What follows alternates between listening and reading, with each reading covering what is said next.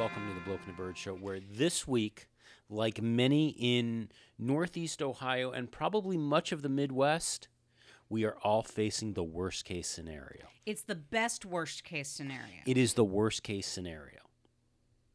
The only thing that possibly could have made it worse is, I don't know, maybe the Pittsburgh Pirates could be in the World Series, and then that's a worst-case scenario for everybody. But yeah, but nobody's going to support the Pirates. I mean, that's just not going to happen. All right, so for those of you who might be living under a rock or elsewhere, and even I can intelligently talk about this sport ball event of the World Series lineup, which is kind of amazing in its own right. Let's all take a moment without even looking at the rest of the stuff around this. It's the fact that there is a bit of the World Series that you can talk and you're willing to talk intelligently about. Well, that I can. Yeah. Let's start with can. Okay, so 1903. Was the last time the Cubs won the World Series. Mm-hmm. 1945-ish, I think, was the last time they were even in the World Series. Mm-hmm. And last night, on Saturday night, in Game 6 of the series against the LA Dodgers, they won the right to play in the World Series. That's huge news for the Cubs. Apparently, the celebration in Wrigleyville, because it was at home in Wrigley, the celebration in Wrigleyville was so intense that one of my knitting buddies, who does not follow baseball in any way, shape, or form, actually live Facebooked from his back porch so that you could hear the crowds in Wrigleyville. And as he was sitting out there, he overheard an older gentleman, he said it was about in his 70s, that was crying underneath his porch. He didn't realize that there was anybody around, other than the other people crying, but was crying and made the statement of, "I wish my mother was still alive to see this." That's how intense the love for the Cubs is. I mean, this is a big deal for them. Well, that's how intense the love for the Cubs are in that neighborhood, because on the other side of town where Comiskey Park is, there will be no joy in Mudville down in the south side of Chicago. Over in White Sox land.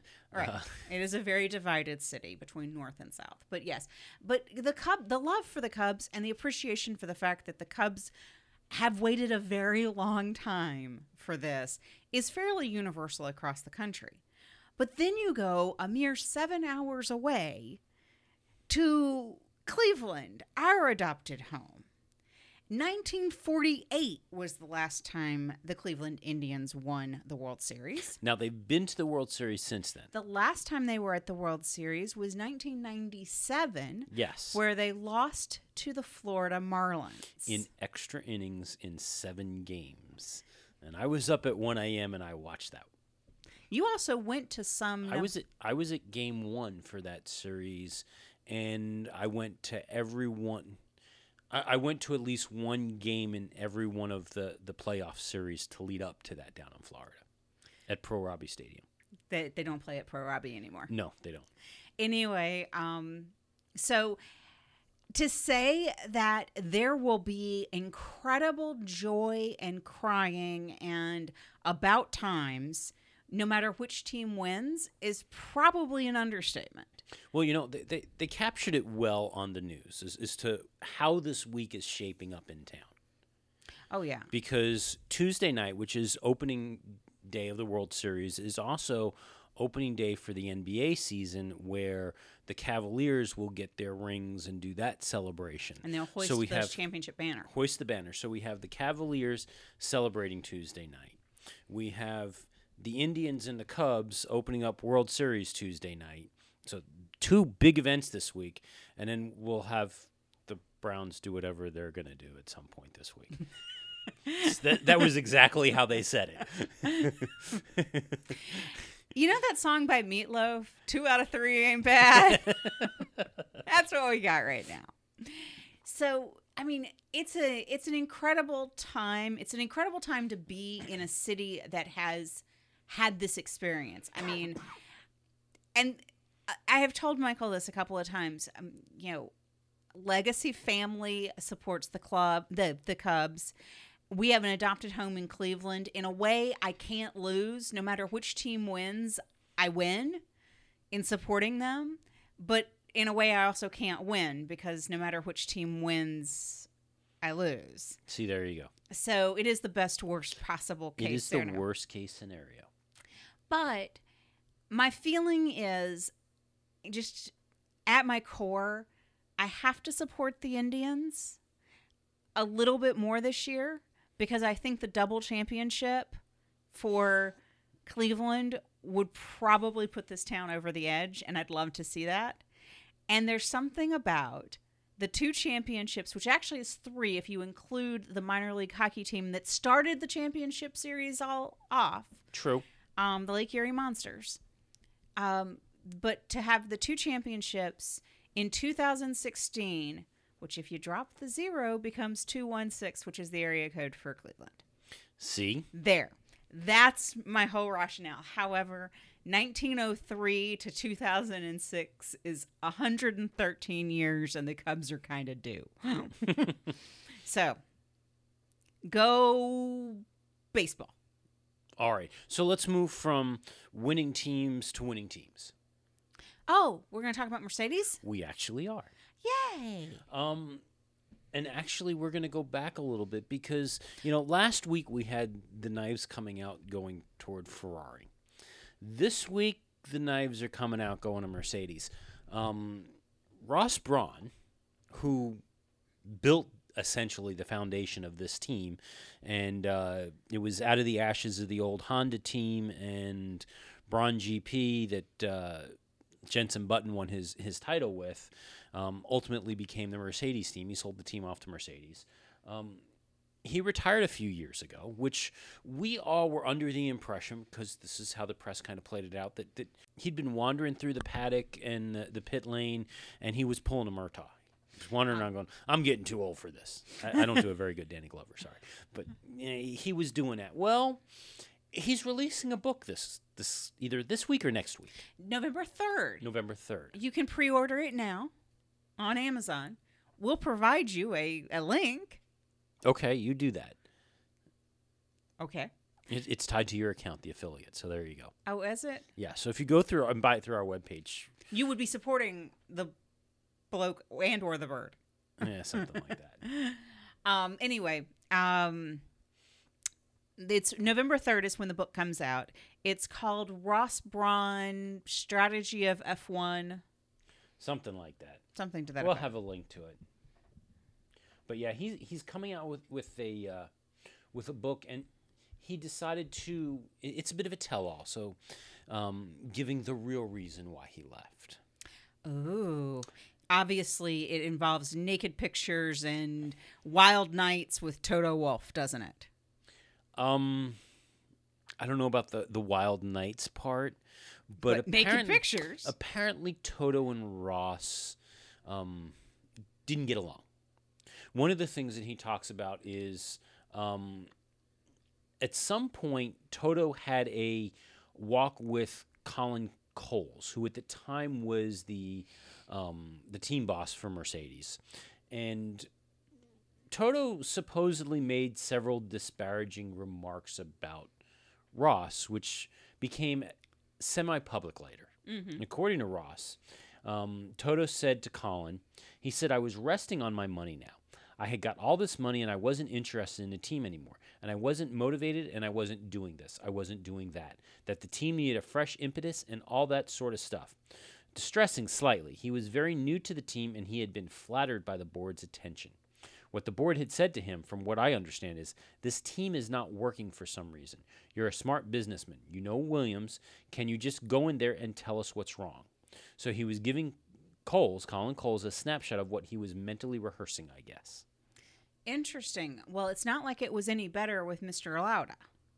Well, there was that. He also lays the hiring of Paddy Lowe as the team's technical boss as part of the issue.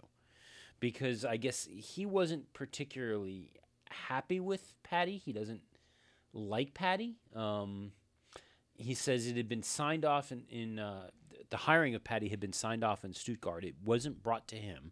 He had nothing to do with it. He said when he challenged Toto and Nicky, they blamed each other. He said, I met them to have it out with them, and they both pointed to each other.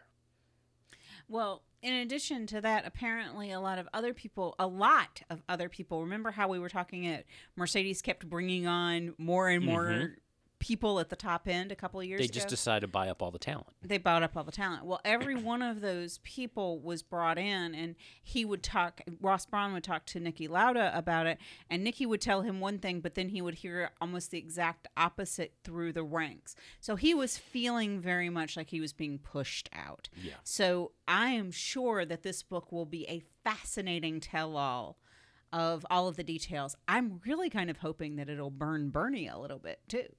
I don't think that'll happen. By the way, the book is called Total Competition, Lessons in Strategy from Formula One, and it's written both by Ross and by Adam Parr.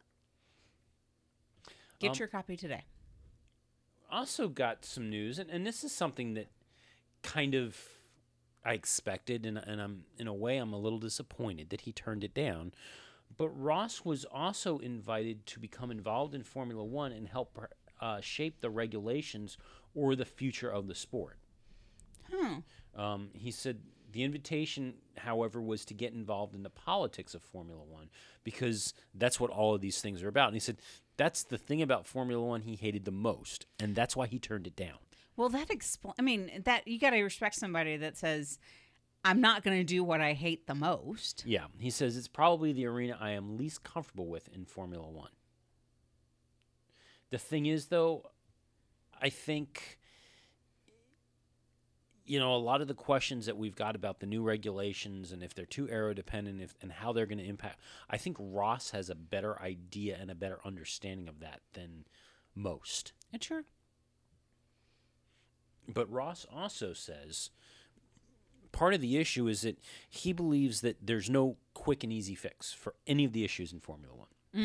You need a 3 to 5 year plan. He wants to do a 3 to 5 year plan.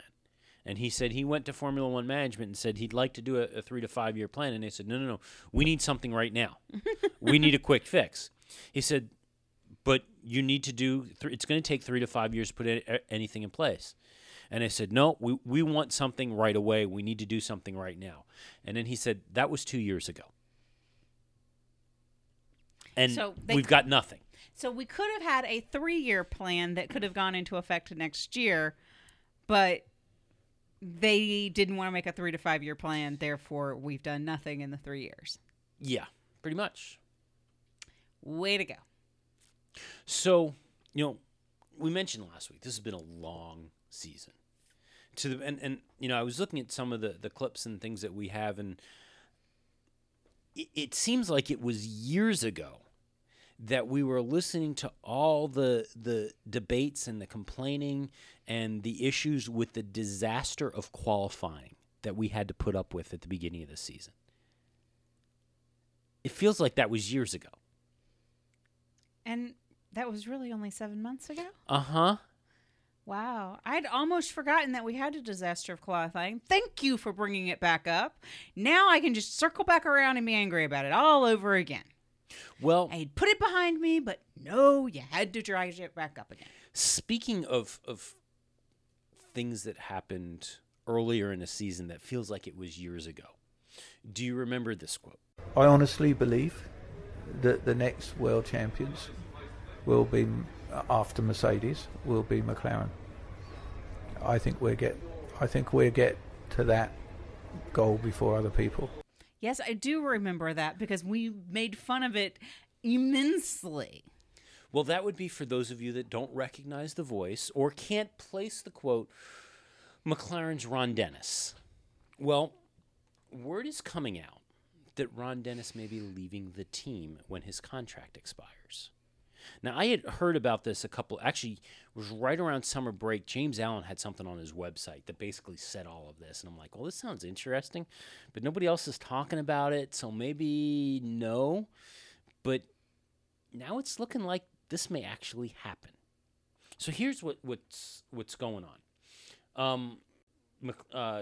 Ron returned to the CEO of the entire McLaren technology group. So that includes McLaren Racing, McLaren Marketing, and McLaren Applied Technologies. It does not include the sports car group. Right. So he returned to them in 2014. As part of that whole return, he's currently a 25% shareholder in the group and was trying to buy out the remaining 50% that was owned by Mumtalakat, which is a Bahraini sovereign wealth group, investment group. And then the other part, which is 25%, owned by Mansour Ojay, who's been his long-term business partner. Okay. He has not been able to raise the capital to buy them out. Interesting. So as a result of that, the expectation is that since he could not buy them out, he may be out the door. Very interesting. Yeah. Now, spokesman for McLaren Technology Group says that he will remain in charge, that he will remain contracted to the teams and contracted to the organization as the CEO. But speculation is rising now that that may not be the case. And very interesting. I don't know. You know, there's been a lot of battles between Ron and the board. I think that whole group forced him out initially and put Martin Whitmarsh in charge. Martin, who has since disappeared to Gardening life. I'm guessing possibly under a lake somewhere is what Ron did with him, because he just, there was no announcement or anything like that. He was just gone. Mm-hmm. We heard, hey, Ron's back, and nobody heard anything from Martin ever again. Maybe Martin and Don are the same person. And who? Ron. Oh, I thought you said Don. I was like, what? Maybe they're the same person. Probably Maybe not. That's their schizophrenic dual personalities. Probably not. I'm just, throwing that out there, that maybe Ron Dennis is the evil alter ego of Martin Whitmarsh. I doubt it. Have you ever seen them in the same place at the same time? Yes. Darn it. 2012, there were a couple of times. They weren't happy to be near each other, but... Body doubles. Yeah, whatever. So let's move on. Okay, sure. Okay. Lewis Hamilton. Yes. Lewis. He can add a new thing to his resume. What will he be putting on his CV now? Video game star. How does one become a video game star? He will actually be appearing as a character in the next Call of Duty game, Call of Duty Infinite Warfare, which is to be released on November 4th. He filmed 6 scenes for the game. So is he going to appear as cannon fodder? No, he's done a couple of things. I've seen some pictures of him in like a motor pool type of a thing in front of some toolboxes or something. I don't know enough about the game to know what is going on, but he apparently has a character that has a role in this game. I don't know what the storyline is. So it may be one of these atmospheric things, but he did 6 different scenes, so I can't imagine it's just a quick little throwaway. Hey, look! Oh, there's Lewis. I think there was a little more to it than that, but I don't know. Very interesting. It's something different. It's a Lewis thing. I mean, surely. Now, the question is, did the video game kill the Formula One star? We shall see. We shall see. Okay.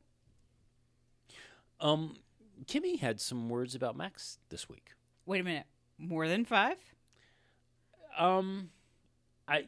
It may have been 10. Probably started with, Okay. No, he actually, Kimmy and Max haven't exactly been the best of buddies. That's an understatement. Yeah, but Kimmy has actually said that Max is doing a good job despite all the criticism that has been launched at him. Wow. Yeah.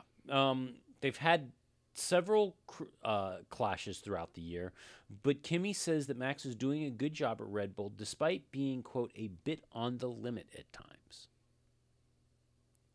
Well, I can agree. Max is doing a good job at Red Bull. He's sometimes a wee bit less in control than I'd like him to be. Now, I'm not going to try and recreate how Kimi speaks. Because that's unique to Kimi, and it's actually, I think, kind of painful when anybody else, to anybody who tries to do it, let alone anybody who's got to listen to it. But what he said was, like I've always said, you can have two different opinions. As one guy is happy and another one is not, depending on who comes out on top. I have nothing against him. He's a good driver, and he's doing a good job. Obviously, certain things are a bit on the limit, but there are stewards in the races, and that will decide if it's good or not. These things will always balance out in the long run. Sometimes you end up fighting with the same driver many times in 1 year, and then with another driver in the next year. But I have nothing really to say about him. Which it sounded like he actually had a bunch of things to say about him. I mean, for Kimi, he said a lot. I know. I mean, for Kimi, when you adjust the word count based on the average person versus the Kimi version, that's like a paragraph and a half. Yeah. It's a whole novel. Short story. Okay. Now, despite this, further criticism was leveled against Max after the last race in Japan, coming from Lewis. And I'm not sure Lewis was completely right. Lewis did try and pull off a move that was on the edge in its own right. But Lewis complained that as he was getting ready to make that move, Max had moved it while in the braking zone. Which, while there is not technically a rule that says that you should not do this, it is an unwritten rule and supposed to be an understanding between the drivers. Mercedes had actually filed initially a complaint against that and withdrew it before the end of the weekend. There was talk going into this weekend, and sure enough, it has happened, but the FIA has now officially come up with a rule that says that you cannot do this. Oh. Which the press has called the Max Verstappen rule. Congratulations, Max. You've gotten yourselves into the FIA's rule books in yet another way.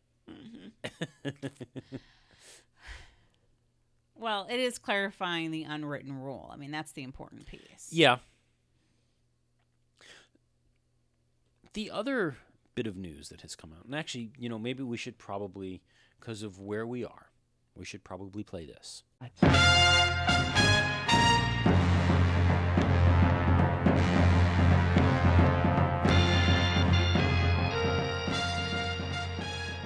Because we got a lot of silly season news. We do? We actually do. Okay. Although the first story is for negotiations for 2018. Okay. So word hit the press or hit the wires that contract negotiations between Sebastian Vettel and Ferrari for the 2018 season. The 2018, not the 2017 season, but the 2018 season has been put on hold. So we're starting silly season for 2018 already? Uh-huh. Excellent. Okay, but it's being put on hold. It's a 2018 contract. Putting that on hold is not a big deal. Except, fully set the picture here. And you even called this out. I didn't see the story, but it has gotten a bit of traction over the last week. There were the comments that were made by Maurizio Arrivabene about how Kimi is doing much better than Seb, and that Seb will need to prove his value and earn his place on the team for 2018. So you have those comments, then followed a few days later by word that contract negotiations for 2018 for Seb are on hold, and all of a sudden heads start spinning. Well, yes, and heads are going to start exploding because what the heck is going on, whatever, and all of that kind of stuff. But let's put it in some perspective. We don't have a full grid of drivers for 2017 yet. True. Seb is going to be driving for Ferrari next year. So that's not that I'm not ready for that season yet. So you don't even want to discuss this? You just want to move on? Well, if you have something important to say about it, go on and share. Well, no, it's just that Seb's reasoning behind this. Okay. Because this is what was unclear. Supposedly it was Seb that has called off these negotiations, which has led to some questions as to whether or not Seb wants to stay with Ferrari long term, and the big German to Ferrari dream and repeat of the Schumacher type thing with Seb is history. But Seb also says that, we need to stay focused on the car and focused on the season right now and everything and that this is just a distraction. Which, okay, maybe team management. Well, actually, maybe the engineers need to be focused on the car, but management, I'm not sure they do. I don't know. I think Seb may be trying to to rethink his future. I think that is a distinct possibility. That's what I think he is is going trying on. to decide what it is he wants to do. Or at least if he does leave Ferrari, I think he wants the question that it was mutual and not because Maurizio decided that he wasn't pulling his weight. I don't know. I mean, we know that Seb is upset. It's clear he's upset. Mm-hmm. And this car hasn't performed, the team hasn't performed the way he thought it should be, the way anybody thought it should be. I think when we get to the end of the season and we talk about biggest disappointments of the year, Ferrari's going to be up there. Oh, yeah. So I don't know. All right, so some other driver news. Okay. Last week, going back to last week yet again, we talked that Renault had opened negotiations with Valtteri Bottas for 2017. Yep. Autosport is now saying that Valtteri will be remaining at Williams. Not surprising. I did read a brief little blip that Lance Stroll was confirmed for Williams, too. That announcement has not come yet. Oh, okay. So the thought is it's still going to be after Mexico. But Autosport is saying that it's probably going to happen early November, but it is going to be the two of them. So, and Claire Williams came out this week and said that she would be extremely disappointed if Valtteri's first win came while he was at a team other than Williams. Aw. So, big surprise. This I would have bet money on and I would have lost. Toro Rosso announced that they will be retaining Danny Kvyat for 2017. I know. I heard that, and I was utterly stunned. We thought that boy had completely self-imploded, and he has been pulling himself back out here in the last couple of weeks, but we figured it was too little too late. So, well, that and, the organization, Red Bull and Toro Rosso's organization, to jettison young drivers who are not performing at the level that they want and to jettison them quickly. I kind of figured that given how Daniel has been since he was dropped down to Toro Rosso, that, yeah, we were watching his career flame out. Right. And I think that was the big fear. But I do think that he's pulled it back together a bit. And I think I'd wonder what the state of the next driver to come up through their program is. If they are not deeming that person is quite ready yet, they may hold on to Daniel. Well, that's Pierre Gasly. And as you recall, in Singapore, Pierre got himself in a bit of trouble for indicating that he was up to get the seat and Daniel was on his way out the door. Right. So, as much as Red Bull is very quick to jettison young drivers that are not performing, they are also very willing to squash rumors and not allow people to come out with information before they do. So, yeah.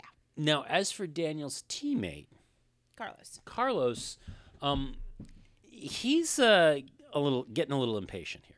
Oh. He says that he cannot wait forever as Red Bull's just-in-case option. And his problem here is that there's nowhere for him to go. Yes, he signed a deal to stay on until 2017. However, both Daniel Ricciardo and Max have deals through 2018. Correct. So he's got to figure out what he's going to be doing. Well, and he doesn't want to just hang around at Toro Rosso in the hope that a seat maybe opens at Red Bull. Well, it also is going to depend on if anybody else is talking to him. Yeah. And I would bet right now they're not. Yeah, I mean, a seat in Toro Rosso is better than no seat at all. Mm-hmm.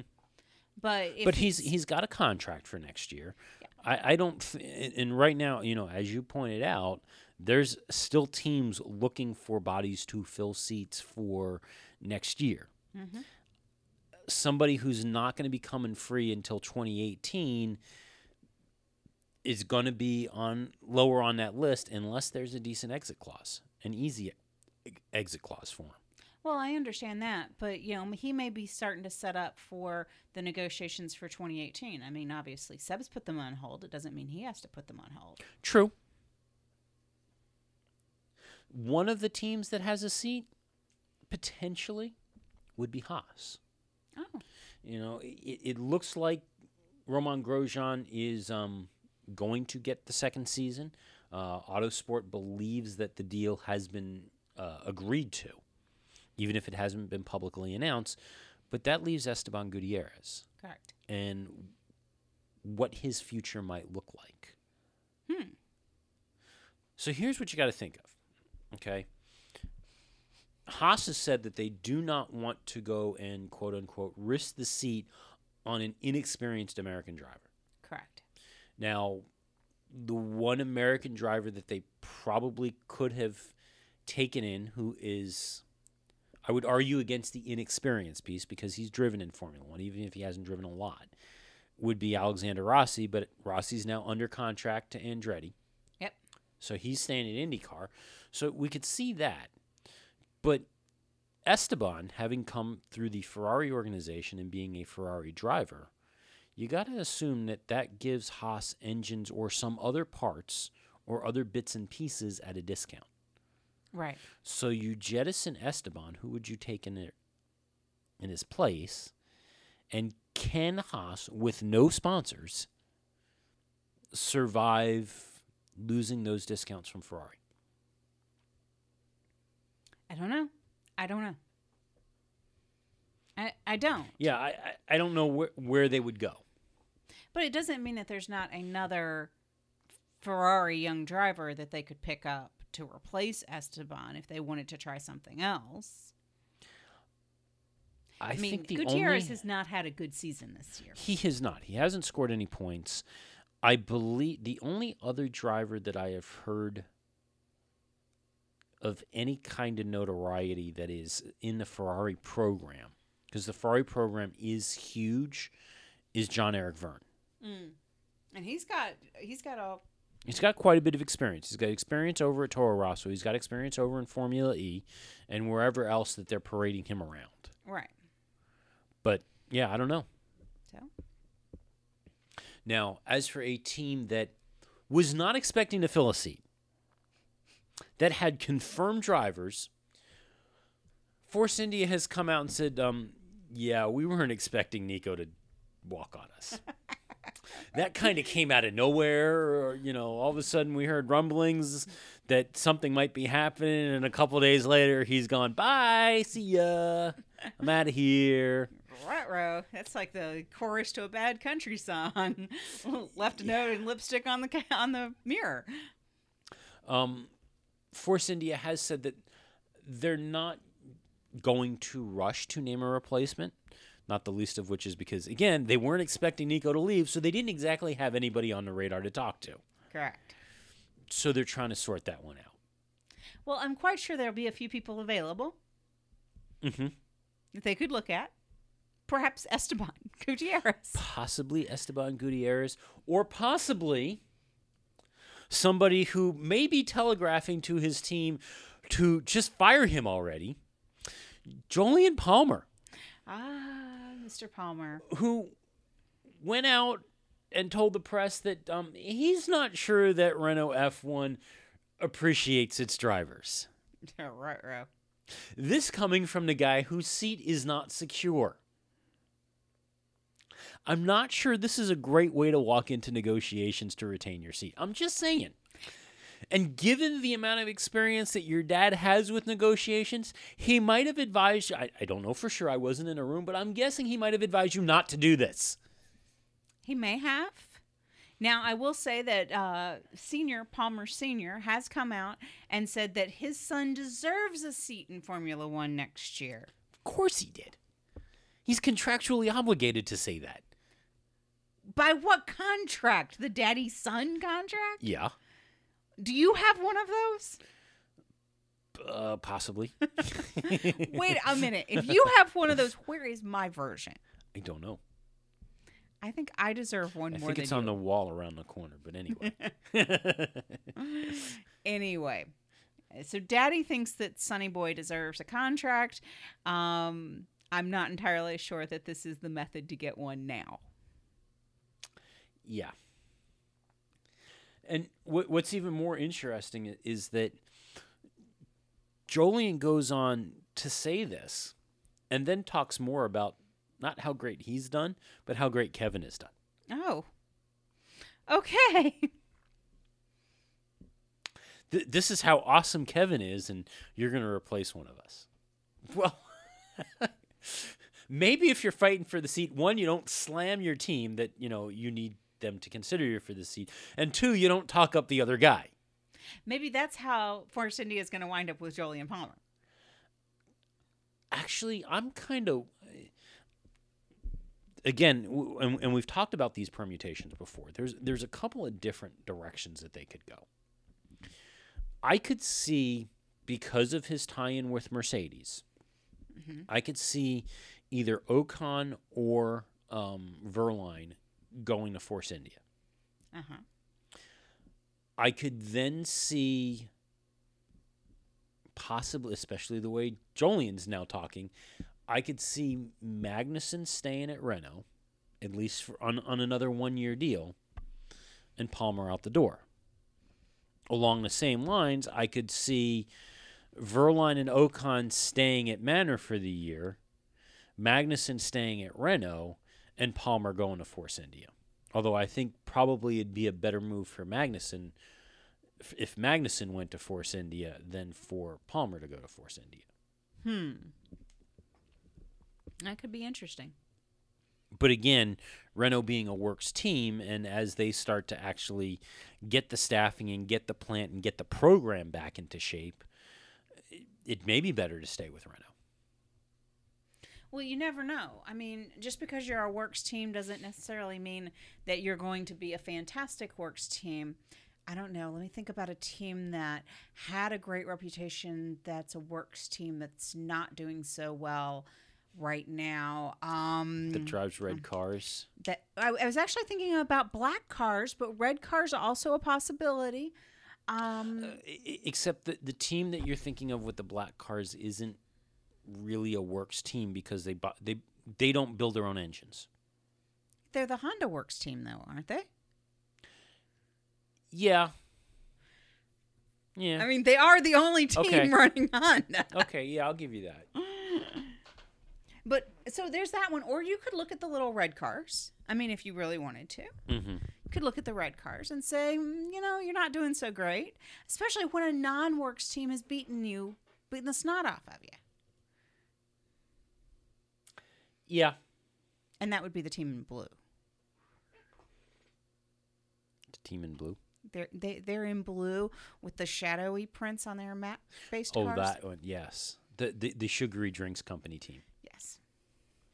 Well, Renault has also, to remind us that they are building up the team, in particular that they are building up the Enstone base as the Enstone team.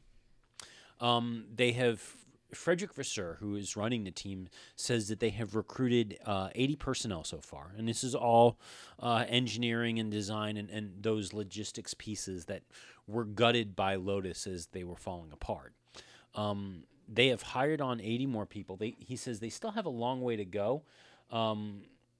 He thinks that they need another 100 to 200 more people to join the team. But the problem is they don't have the space for it. They have embarked on a project to expand the Enstone facility. Looks like they're almost going to double the space at the Enstone facility. That should be done sometime next year. Wow. Once that construction is completed, they will be recruiting even more folks because they will have the space to put them. Do you think they need an email marketing girl? Possibly. Because, I could make myself available on a consulting basis.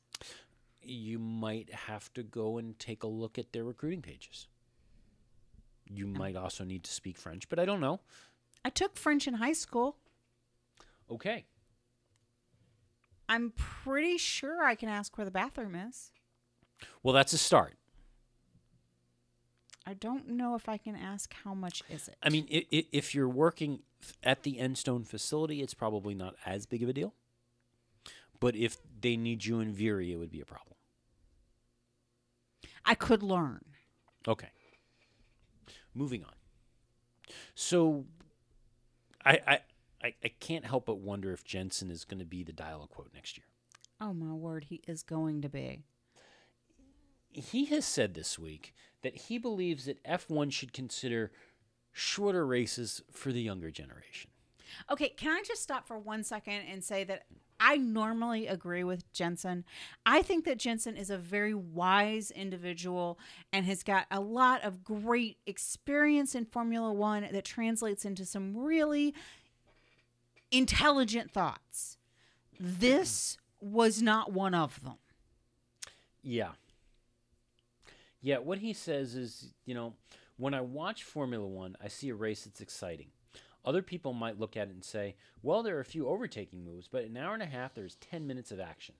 That's why I find it exciting, because when those moves happen, it's amazing that drivers put everything on the line. But 10 minutes of action in an hour and a half is not enough for most people, and I can understand that. Short races, short sports are on the up. For example, people love sprint track and field because it's a short burst of energy. I've never watched a Tour de France stage, but I've recorded a Tour de France stage and watched the last 10 minutes. F1 needs to attract a younger audience, but how you go about doing that is a lot more difficult. Jensen, watch a football game. Watch a baseball game. Well, yeah, either of those things. Okay, so let's review my knowledge of sport ball for a second. Regulations on a football game is a 60-minute game of playtime, broken across 4 quarters. Mm-hmm. Everybody is now shocked that I knew that off the top of my head. Between pauses, breaks, times out, penalties, and other various minutia that occurs, a football game can last about 3 hours in real time for these 60 minutes of play. Mm-hmm. Now, in my experience of attending the one high school football game I have now attended, I can tell you that the amount of actual action that occurs in these 60 minutes of play is probably under 5 whole minutes. Well, you've watched bits and pieces of the Super Bowl. Between the commercials? Yeah. Oh, that's that part that's between the commercials. Yeah. I try to go do the dishes or something during that part. Because there's no action going on. Exactly. See? My point proven. Yes. Now, a baseball game, which I typically will not watch on TV. I may have to make an exception for the best worst World Series ever. Is that there's even less actual action, but there can be a little bit more drama going on because you've got matchups and you've got, left-handed pitchers with right-handed batters and switch hitters and whatchamadoodles and I don't know, home run possibilities and bunting and all sorts of various things that happen. You want to talk about really bad, just as I make this left turn into baseball? Try to watch the live play on the MLB app during the last game of the Cubs where they're just trying to show you where all the balls and the strikes. They have like a little image of a guy and they show you where the balls. They show you where the pitches go. Where all the different pitches went? Yep. Yeah, that was so very slow. Very slow. Anyway. But that kind of proves Jensen's point, too. Yeah, I understand that. Except that I will go to a baseball game and spend my $50 to get a ticket to a baseball game because I enjoy the food and the camaraderie of being in the stands with people. And I'm not a big sport ball fan. It's not like I'm going to spend that kind of money to go see the Browns. True. We don't need to, though. Anyway. Or the Cavaliers. So this week is the US Grand Prix in Austin. It is. So shall we talk of statistics from Renault? Sure. And facts from Renault. Okay. So Renault's fact file this week, the lowest starting position for a winner going into this weekend's race is 10th. Now, here's my question. Is this all of the U.S. Grand Prix, or is this just the COTA Grand Prix in Austin? I believe this is just Austin. I'm reasonably certain. Okay. Because it says Austin on here. I know. I think it's 15 different tracks that there have been a U.S. Grand Prix at in the United States. I think it's 11, but yes. There have been more. The U.S. Grand Prix has been hosted at more tracks and more different locations than any other Grand Prix in the history of all of Formula One. Which Scroll just that shows one around a little bit. Which just shows how much Formula One has tried to be a part of the American sporting picture. Right. Go through your facts, and I'll talk to you a little bit more about. Okay. So anyway, like I said, lowest starting position for a winner was 10th. The average starting position for the winner is 2.57 though. Highest G-force at turn 4 for 0.7 seconds is 4.3 G. Wow. There is a 42% chance of a safety car in Austin. Yeah, this has got to be for more than just... Actually, their stats don't make a whole lot of sense if you think about it. Yeah, I mean, Austin's race only been around 4 years. There's that, and they also say that there's been 16 winners from pole. See? So, but then they go into 339 kilometer top speed and 75 gear changes per lap. You got to do one or the other. You can't do both here. I know. They're mixing stuff. That's the difficulty with the U.S. Grand Prix is if you want to try to lump all of the U.S. Grand Prix together. For example, as a note, Lewis, who is now on pole at the U.S. Grand Prix at COTA, has never had pole at COTA before, but has had pole prior at the U.S. Grand Prix in 2007 in Indianapolis. Yeah. So it gets a little blurry and muddy.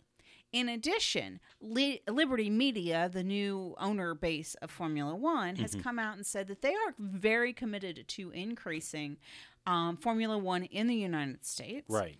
And the hope is with the track director of COTA. Bobby Epstein? Bobby Epstein. So backing up a second, Liberty is looking to expand to tracks. They're talking Los Angeles, Las Vegas, back to New Jersey. I know, everybody's shocked there. Hamilton came out and said that Formula One won't have a presence in the United States until they have a New York race, just kind of as an aside. But they did. It was in upstate. Yeah. I think he was thinking city, which I still think is stupid. Well, he wants a street race in Manhattan. Oh, that's never happening. Seriously, I mean, while I'd love to see a Formula One car go down Park Avenue, I can't imagine that they would be willing to shut down that city like that. I think it could be done, and actually the city would be willing to, because it would be on a weekend. And it would probably be something very similar to the Monaco thing of maybe we've got stuff open Thursday, but closed Thursday, open Friday, closed Saturday, Sunday. I don't know. And it depends on where in Manhattan they would have it.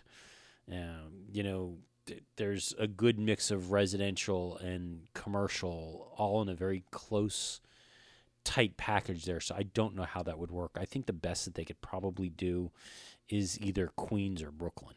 I'm not sure they could get into Manhattan, but anyway, long story short, Bobby Epstein then comes out and says he's concerned about more U.S. races because COTA has had a dwindling attendance rate since it opened in 2012. Now, granted, they were severely hurt by 25 inches of rain that fell during the week of the US Grand Prix last year.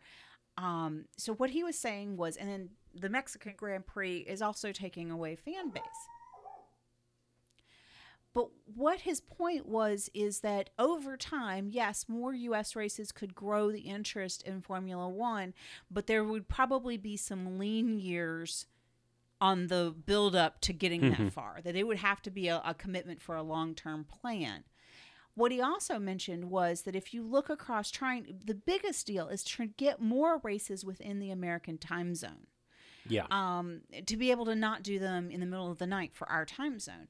And he says what you need to look for is more than just U.S. and Canada, but also to look down into South America, beyond Brazil, and look at other locations down there because it would keep it in the time zone. Well, there was a race in Argentina, and there's been rumblings of possibly looking to have that again. I can't see much more of South America really wanting to have a race down there. Well, it would be an interesting thing. You've got to find someplace where it's economically viable. But his thought was that he could see about 12 of the races occurring in this hemisphere. If we could keep it to about that many races in this hemisphere. But if we did 12... So half the season. And that's his goal. Yeah, that's not going to go over well. Well, that was my question, is if you try to put half the season in the Western Hemisphere... what's going to happen? Yeah, that's not going to happen. There's no way. There's no way. Keep dreaming. Anyway, moving on. So some quirky facts about Austin. Keep Austin weird. Yes. So Taylor Swift headlined the concert supporting the race. With her fifth album, 1989, she became the first act to have 3 albums sell 1 million copies a week in the United States. Its singles Shake It Off and Bad Blood reached number 1 in the U.S., Australia, and Canada, while the album received 3 Grammy Awards. Okay. In 1999, film star and Austinite Matthew McConaughey was arrested in Austin for possession of marijuana and drug paraphernalia. When the police arrived, they found him dancing around, playing bongo drums, naked. Yes. I'm pretty sure it wasn't the bongo drums that were naked. No, he actually talked about that on an interview once, about getting naked and playing the drums and smoking pot. The greater Austin area contains 10 extinct volcanoes. They used to be violent underwater volcanoes called explosion craters by geologists. Okay. So other race stuff. Tire selection for the weekend will be the super soft, the soft, and the medium.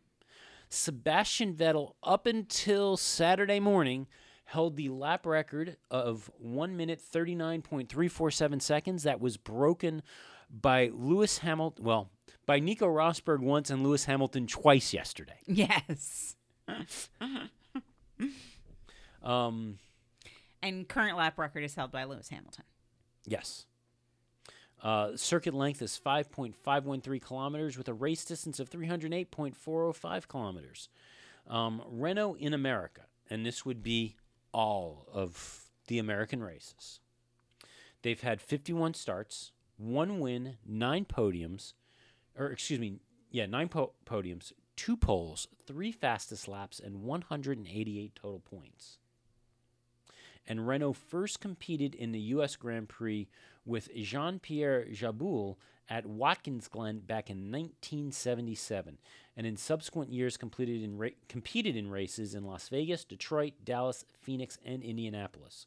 Although it was regularly successful elsewhere, by some strange quirk of fortune, Renault scored just a single victory in the U.S. in Detroit in 1986 until Austin returned to the calendar in 2012.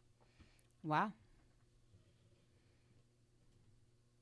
Now, to commemorate F1's now annual return to the United States, Daniel Ricciardo is using his one opportunity that the FIA gives him to run a special helmet.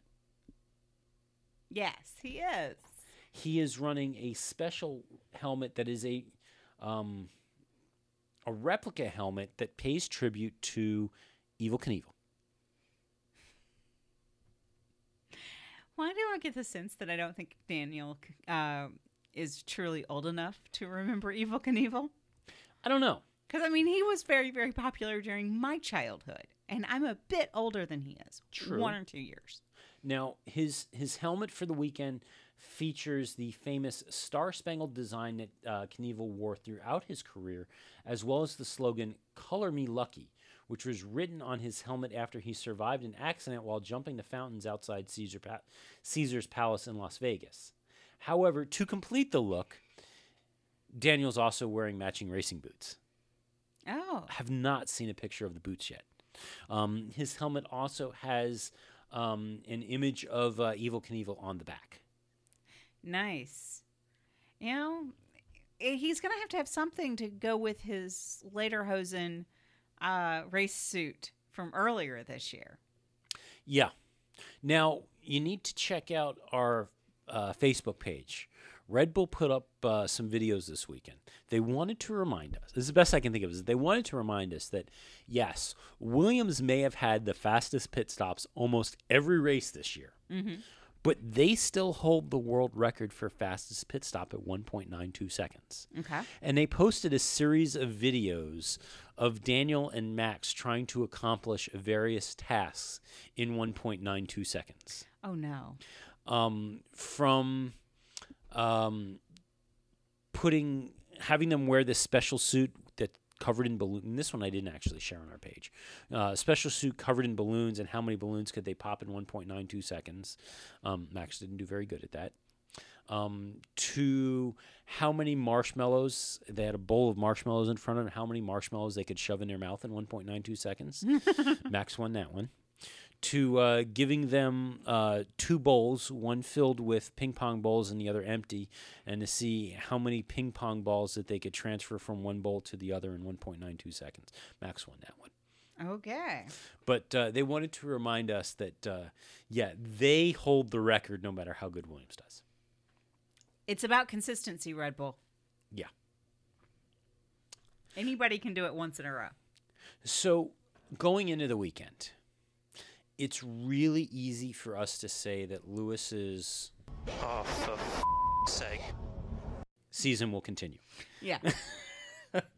We got word that Mercedes broke the curfew this week to do a preliminary fix on Lewis's car. Right.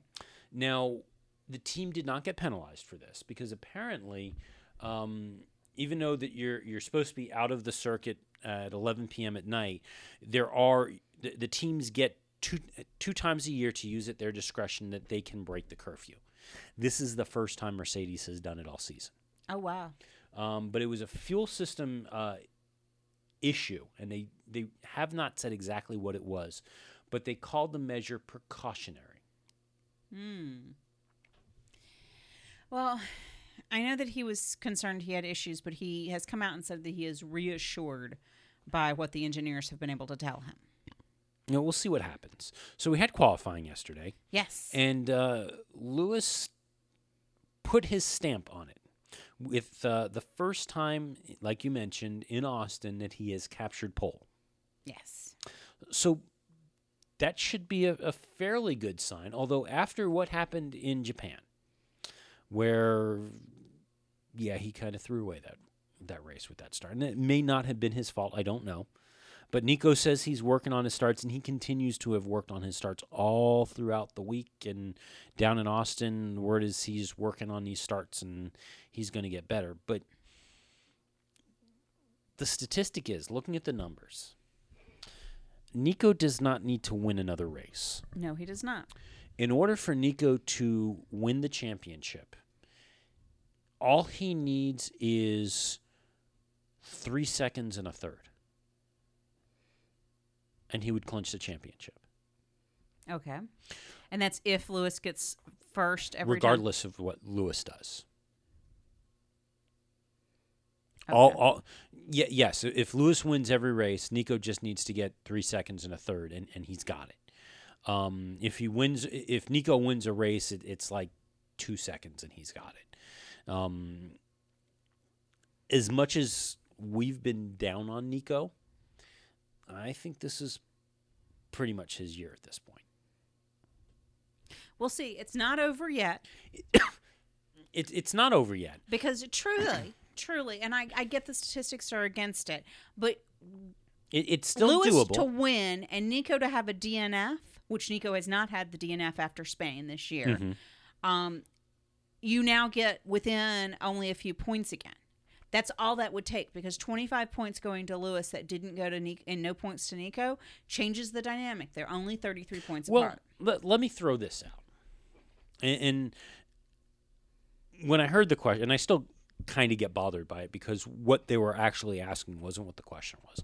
But BBC on 5 Live on their race lead up podcast this week, just about everyone that they had on this week, they asked them the same question. All the commentators, they asked them essentially the same question of, given where Nico is and that it is extremely likely that he will win the Drivers' Championship this year, they asked them all, is Nico a worthy champion? It's an interesting question. I'm not sure it is. And especially as they pushed harder about this, I don't even think that they were so much asking that as much as they were trying to get out of them whether or not they thought Lewis or Nico was the better driver. Because I think that's truly what they were trying to ask is, did the better driver win the championship? Well, and that's what bothered me. I want to caution you on something, because there have been many years where the better driver did not win the championship. And I don't think that it's an argued fact that we think that Lewis is a better driver than Nico.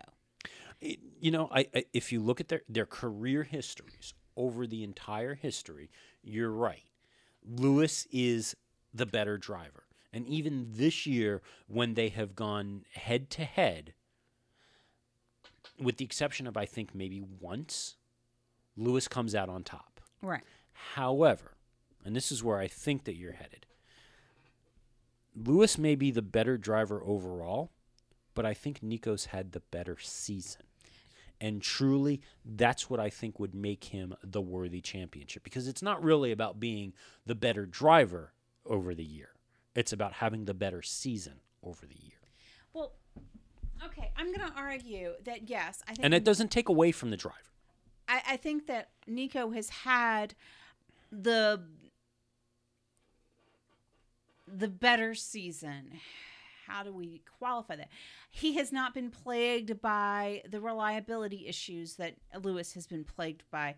He has had the deck stacked, and not conspiracy theory, don't misread what I'm about to say, but he's had the deck stacked in his favor, and Lewis has had the deck stacked against him this entire year. And yet, here we are, 4 races from the end, and there's still only 33 points between them. So I argue. I think the better way to put it is yes, as you say, he has not had the reliability issues and the problems that Lewis has had. But with the exception of the month of July, for the most part, when Nico has needed to step up, he has. And I will say that I think Nico has definitely benefited from being in the right place at the right time this entire year.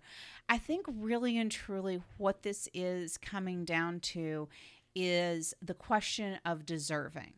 Do we honestly think that Nico deserves the world championship, or did he basically ride Lewis's bad luck to the championship? I won't use the word deserve. I think he's earned it. I think this year he has earned it because, again, when he's needed to step up, he has. Yeah, it was easier for him because of the misfortune that Lewis has had, but that's part of racing and that's part of Formula One. It happens. And you could even argue that in 2013, that's part of the reason why Lewis got his title, and it came down to what it came down to at that very last race, because Nico was the one who was getting all of that misfortune. That doesn't mean that Lewis didn't earn it that year. But I think in the same way that Lewis earned it in 2013 because he wasn't the one that was having the mechanical issues and was stepping up when he needed to finally move clear, I think Nico has earned it in exactly the same way. And I don't think that takes anything away from Nico.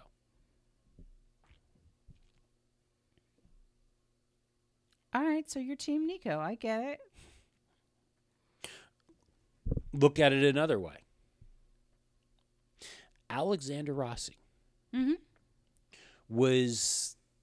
there were a lot of folks that came out against his victory at Indianapolis because the fact that several of the other drivers who were leading that race and were at the front of that race and expected to win that race did not manage their fuel levels particularly well.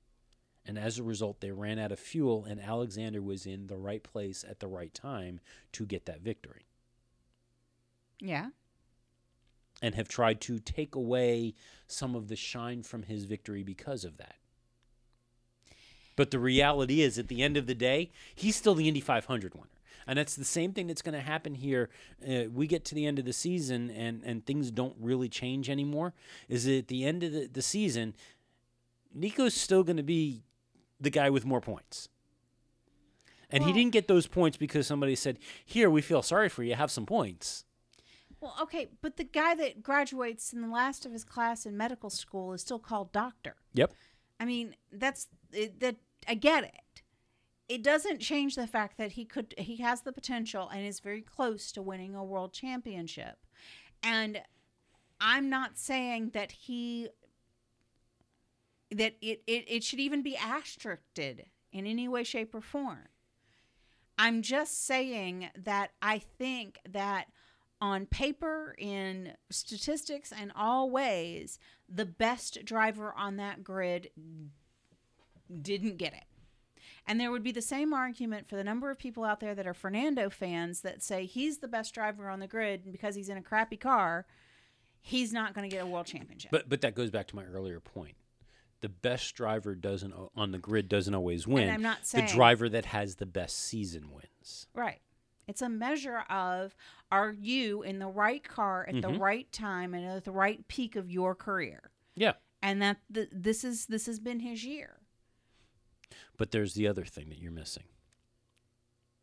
At the end of the season, if this goes the way it's looking to go, yes, Nico may have a championship, but Sebastian Vettel still has 4. Nico still has 3.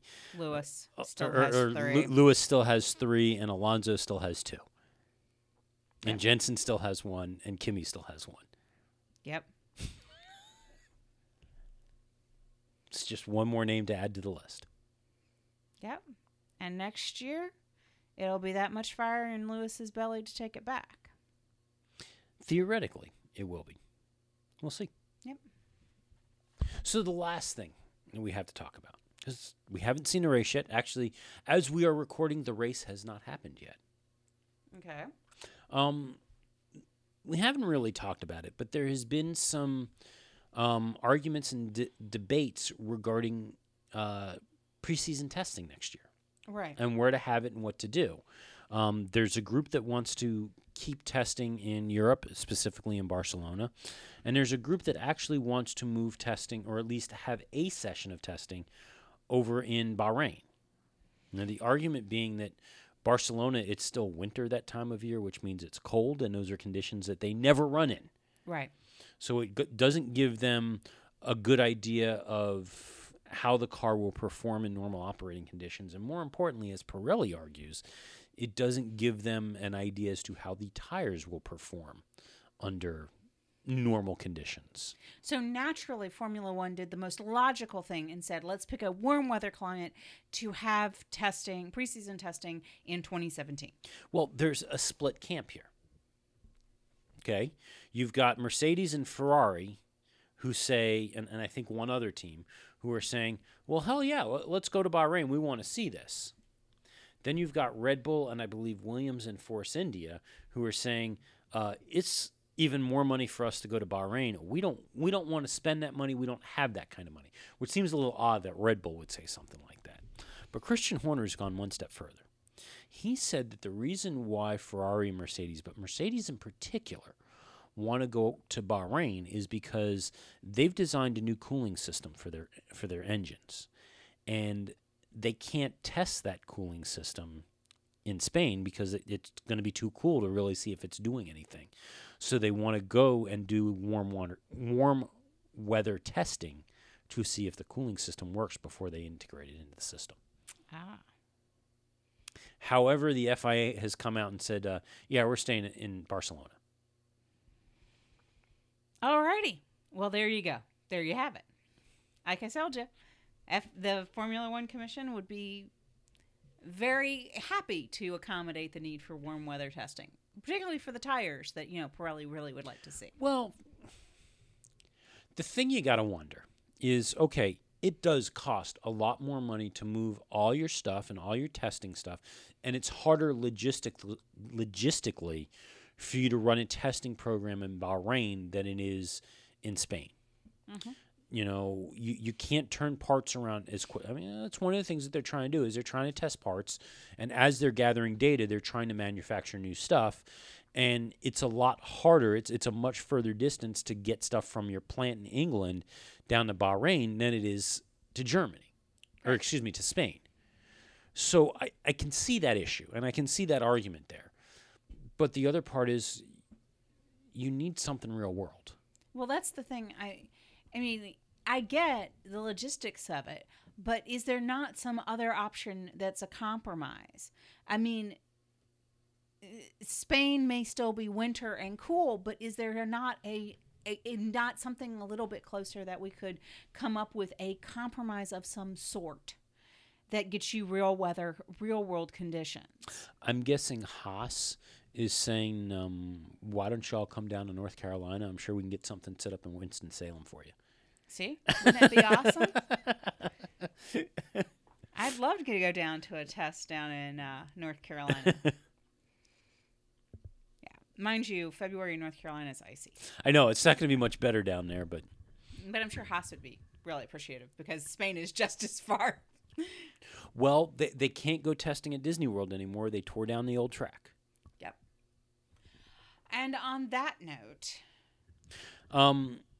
what are your thoughts on testing on Nico? Is Nico, in your eyes, would he be a worthy champion should he win this year?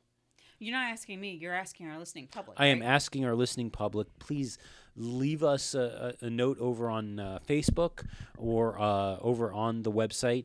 Trisha will try and remember to post a link to Ross Brawn's book so that you can get a copy for yourself. Leave us a review in whatever your podcast program of choice is. Tell your friends, tell your family. Let them know how great we are, especially as the season's winding down. Before we get to the winter doldrums, this is the time to get them onto the show. Get them listening to the show. Well, if they watch the Austin race and they get excited, then maybe this is what you say is, hey, listen to these there you people. Go. And you don't have to get up early in the morning to watch it, too. See? So there you go. And on that note, I think we'll cue Barbie. We are so glad you came. Bye-bye. Bye-bye. Bye-bye. Bye-bye now. Bye. Bye-bye. Remember, please discard all candy wrappers and popcorn containers in the nearest trash receptacle. Thank you. Okay, bye-bye now. Bye-bye. Bye. Okay. Are they all gone? Is everybody gone? Huh? Good. Oh my gosh, my cheeks are killing me. I can't keep smiling like this anymore. I am exhausted.